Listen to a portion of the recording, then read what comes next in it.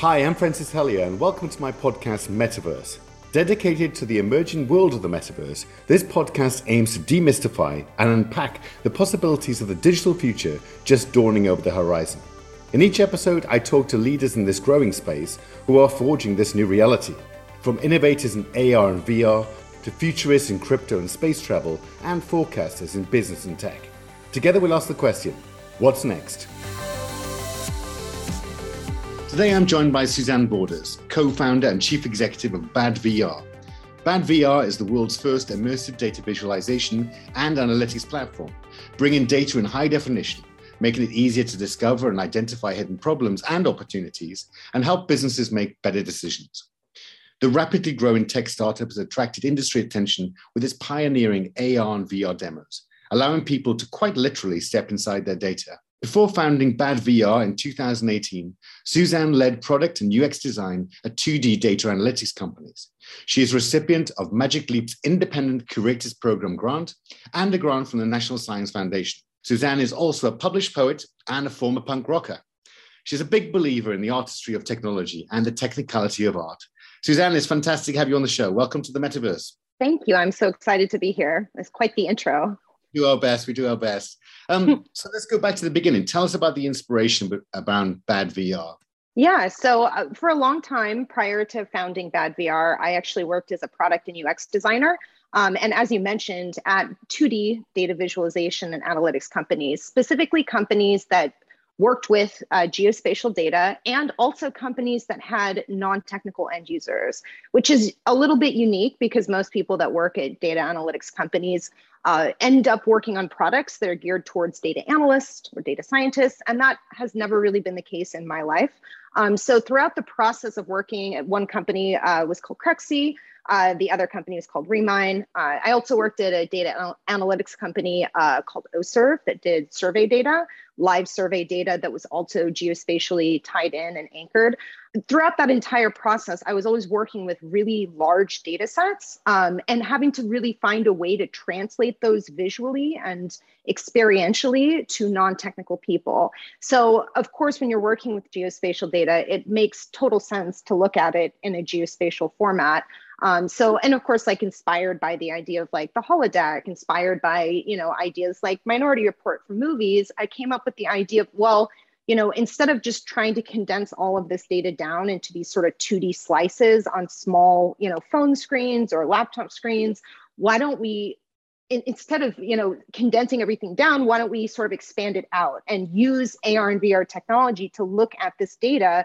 I really do think it would make the data more accessible to non-technical end users. And I also think that we could look at a much larger amount of data. That was the germ of the idea. Now, when I had that idea, the concept of what VR was, there were every headset was tethered to a computer. It was like the very first Oculus dev kit. So I knew, like from just a hardware perspective, it wasn't the right market timing, but the idea was there. And I always sort of kept it in my back pocket and continued onwards with it until I saw the hardware really get to a point where it became as usable as the interfaces that I wanted to design and build for these types of data sets. And then once that really happened, that's when I quit my job and founded BadVR. But that was sort of the original concept, just really working with complex, large geospatial data sets and really thinking it just makes sense to look at this multidimensionally because the data itself is multidimensional. It seems like really obvious when you say it that way, but when I had the idea of it, it really wasn't something that I could find other people doing. There were other sort of immersive data visualization concepts, but they were all 3D charts and graphs or 3, 4 dimension, 5 dimension scatter plots. And nobody was really looking at geospatial data specifically, or at least not that I could find. So. That's amazing stuff, and I think that the holodeck reference definitely make people understand the kind of thing that we're looking at here. Can you describe perhaps a little bit more detail when someone uses this technology? What do they see? What do they feel? What is all around them? Yeah, so the way that we really try to design things is start from a sort of a clean slate, as it were. This concept of Shoshin, which is really throwing away all the preconceived notions of what data is on two-dimensional screens, and really starting afresh and anew from the ground up when designing for multidimensional data products. Because while 2D charts and graphs work really great and they're really optimized for small 2D screens, they just don't translate and really utilize the value that immersive technology can add to looking at data. So basically, what you're looking at, we have a sort of a backend platform that does a lot of the processing. There's a lot of IP in that. That's not what you see though. When you put on a headset, for instance, we have a product called C-Signal that you put on the headset, allows you to see your entire Wi-Fi, cellular, and Bluetooth network in real time, overlaid in your real environment. So you're actually looking at the entire network all at one time. You're looking at real data. It's updating as as real-time information is gathered and collected in the headset. It's visualized to you. And what you're really seeing are these what we call signal sticks, sort of placed throughout your environment. And the color of the signal stick represents the strength of, say, for instance, your Wi-Fi network. So if it's green, then you have a strong signal in that area. If it's yellow, it's sort of medium. And then, of course, red is not a great signal. And then we have ways that you can bring in Bluetooth, which is a different type of visualization. It's sort of like I don't know how to explain it, maybe a 3D topographical map. So you sort of have concentric circles that go out, expand, or contract, depending upon how far the Bluetooth network is reaching. And then, of course, you have a different way that you can layer in the 5G as well. But basically, and there are also like features to it where you can find, triangulate where the source of the network is originating from. You can go through and, sort of watch as real-time traffic goes through these networks. You have like gadgets that sort of guide you through the room to where the signal is the strongest and where the signal is the weakest. All of these different features for different use cases, whether that's, depending upon what it is you want to do. So that's one example. That's using augmented reality because the holograms are over your real environment. And then we also have VR experiences that are a little bit different than that.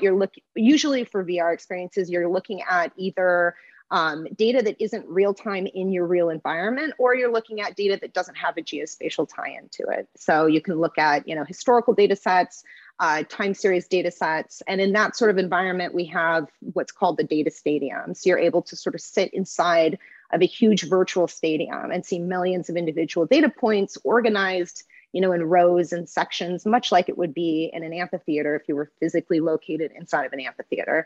You're able to see the macro trends and then also drill down to each individual data point and section and see the micro and the macro at the same time, which is really exciting. We also have, real-time geospatial data feeds that can feed into that and build out a whole virtual operation center. You have collaboration, you can bring other people into it, you can annotate things, you can go backwards and forwards in time. We also have ways that you can bring in weather data, so multidimensional weather, historical weather. So just to give you some ideas of what data would look like if it wasn't a 3D chart and graph. Very exciting stuff. Now, you received Magic Leap's Independent Creators Program grant and a grant from the National Science Foundation. Can you tell us what that actually meant to you and what difference that made? Oh, yeah, that was huge. I mean, back at that point in time, my business had, it was much smaller than it is now. We didn't have as much traction as we have now. And it was really sort of a tipping point, especially the Magic Leap grant, to sort of solidify us and make us sort of real, for lack of a better phrase, I guess. It just sort of was a signal to the community that if this company was large and very well staffed and run well, and believed in us that we could do this, that other people should also believe in us. So, we're always and forever grateful for Magic Leap for taking that sort of first real step of belief beyond our pre-seed investors, which also took a huge, jump in faith and believed in us. But from a community standpoint, especially within, the immersive community, that was just a really big signal to people like, hey, these people sort of know what they're doing. We believe in funding them. So you should believe in buying their product, or you should believe in funding them, or at least give them the time of day, have a conversation with them.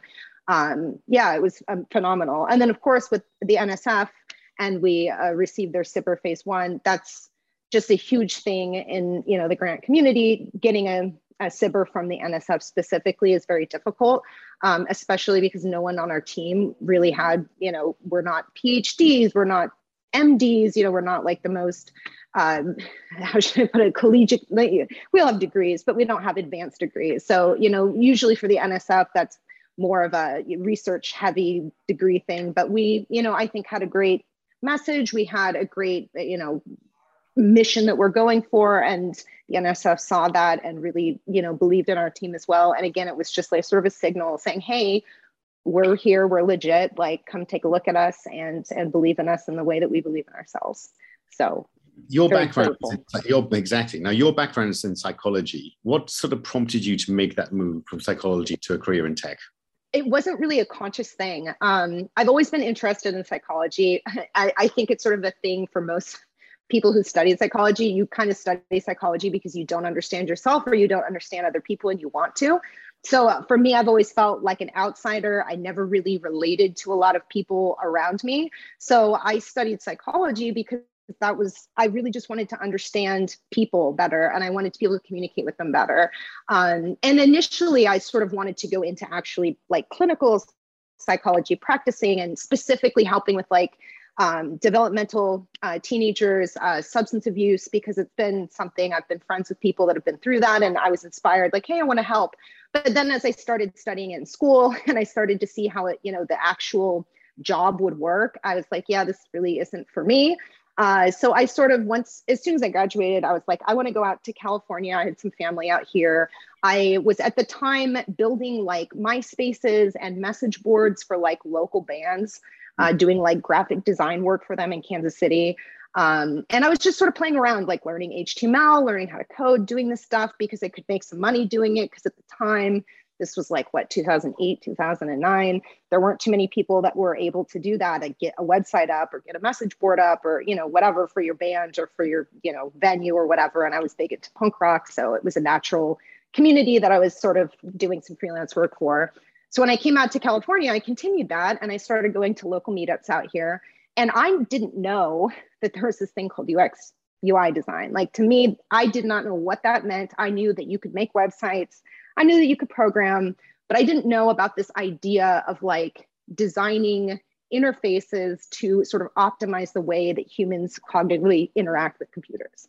Once I learned that sort of like genre of stuff, I was like, well, that's really amazing because, while I can do very minimal like HTML, build a website type stuff, I am not in any way mentally, like I'm not a programmer. I'm not that detail oriented. It drives me crazy. I don't like it. So, but I really enjoyed technology and I really wanted to be in it. So I was like, this is a really good way to fuse my interest in the way of how human brains work, how humans interact with things, and also my interest in technology and how people, create technology and have technology and utilize technology. So yeah, then I started just, getting into that, going to meetups and, just started doing freelance design, UX, UI design, and ended up getting a job in the field and, found a couple mentors and took it from there. But, if you would have asked me when I was in school studying psychology, if this is where I wanted to go, I would not have even known what you were talking about because we didn't have that back then and no one really talked about it. It was just either you're a programmer and you're doing like engineering stuff or you're, in the psychology medical track and there's no real there's no HCI like they have today. They didn't have that back then where I was. Do you think there's a connection between augmented reality, virtual reality, and psychology? What do you think that connection would be? I see AR as sort of an extension of the human mind and a way for people to really remove the barriers to data entry into their mind. So right now, when you're interfacing with a computer, you always have to go through these like small, square, flat screens. And because of that, there's always a bottleneck, right? Because everything has to be condensed down. And your brain also is set up to work in a three-dimensional world. It has to, sort of rethink. You have to spend tons of time processing two-dimensional information to get it into your three-dimensional mind.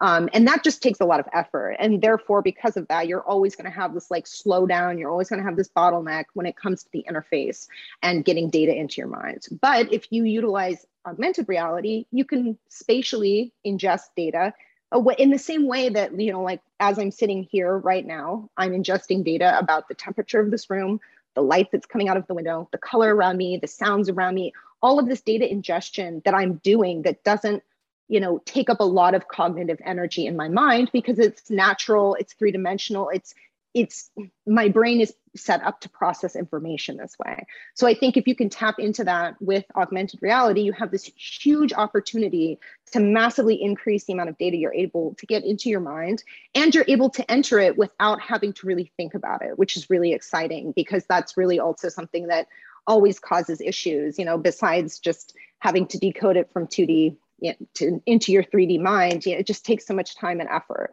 But if you can just present it in this way, just everything becomes much easier, much more, smooth, easy for people to understand. And of course, because of that, you can increase the amount of data that you're able to get into. And I'm a huge fan of utilizing the subconscious mind as sort of this huge reservoir or database. I think that you can put a lot of information in there and it can do a lot of really cool, fun things, really useful things and people don't really utilize that as much as they should or they could. And I think augmented reality offers a new way to really utilize that power. Now, Suzanne, you're quite a creative person and you describe yourself in your own words as a big believer in the artistry of technology. Can you tell us a bit more about that? Yeah, I think that there's this idea that people in technology are all like super engineer types. They're like super, I don't know, I can't remember if left brain is the creative one or whatever, but people see technology as like completely separate from art. So you have, like crazy artists on one side and you have, super duper logical engineers on the other.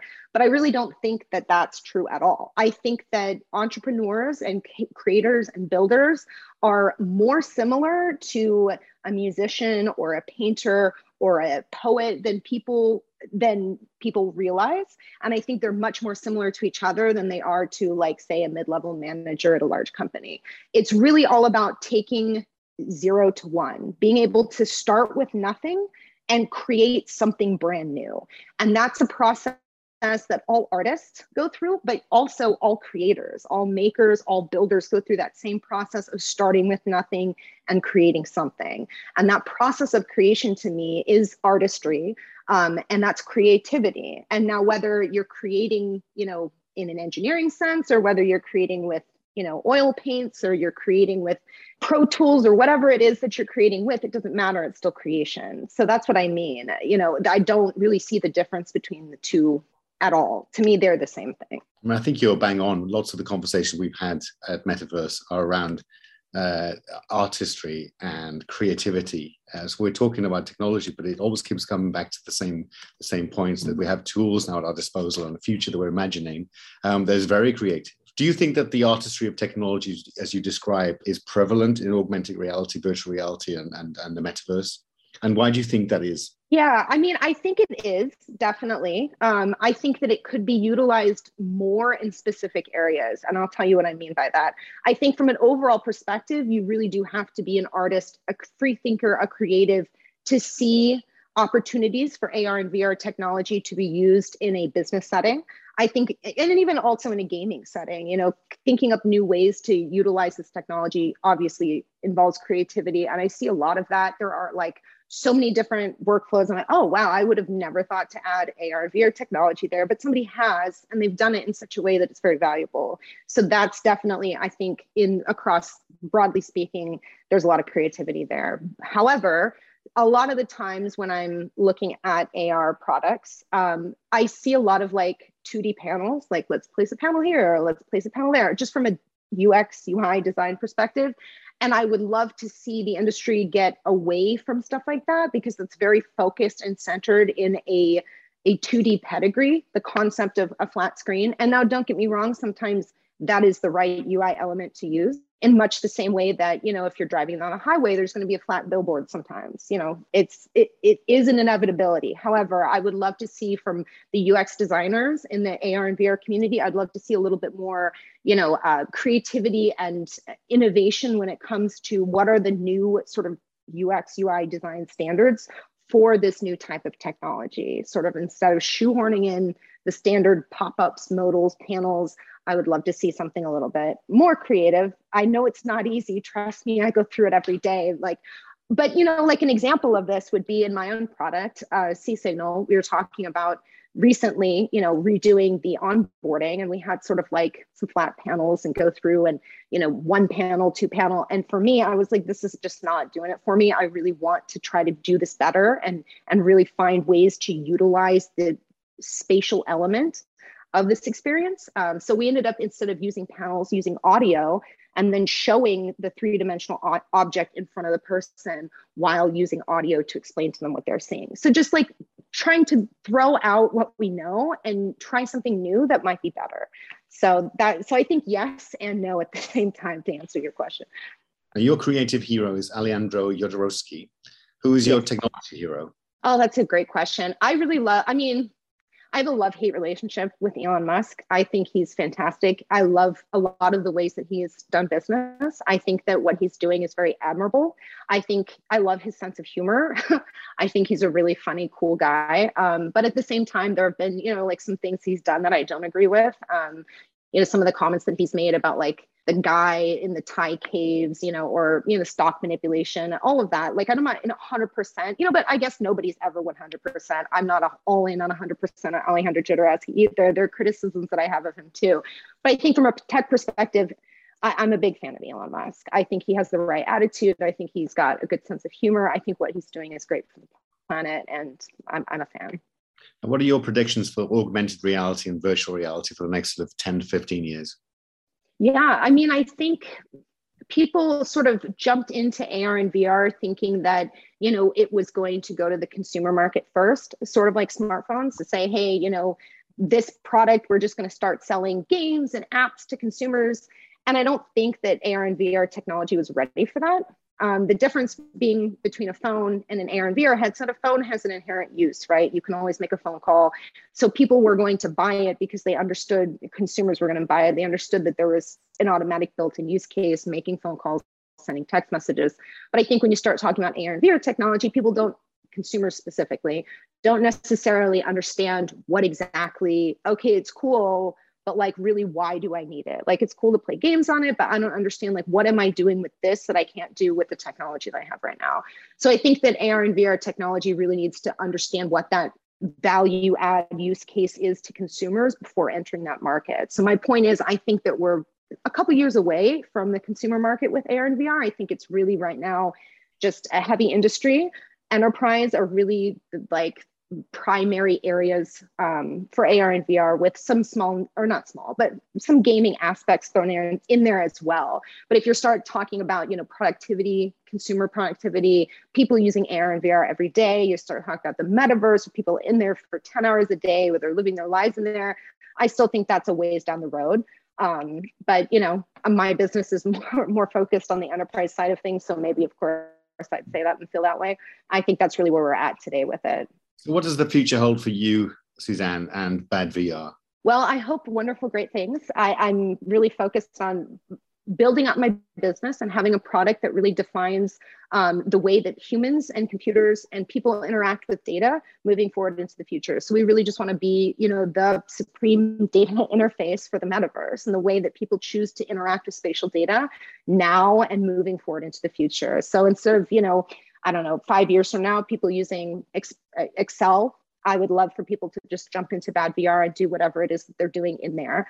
It's really just trying to build the brand new next generation interface for data and bring that to the masses and just really make data, because data is one of those like most valuable asset we have in the world. And most people are not data literate. Most people can't use a Tableau, or if they can, it's really hard for them to get insights from it. So I think it is supremely important when we're talking about the future to really be able to allow everybody to have equal access and opportunity to the world's data sets. And we would love to be the platform and the product by which people do that.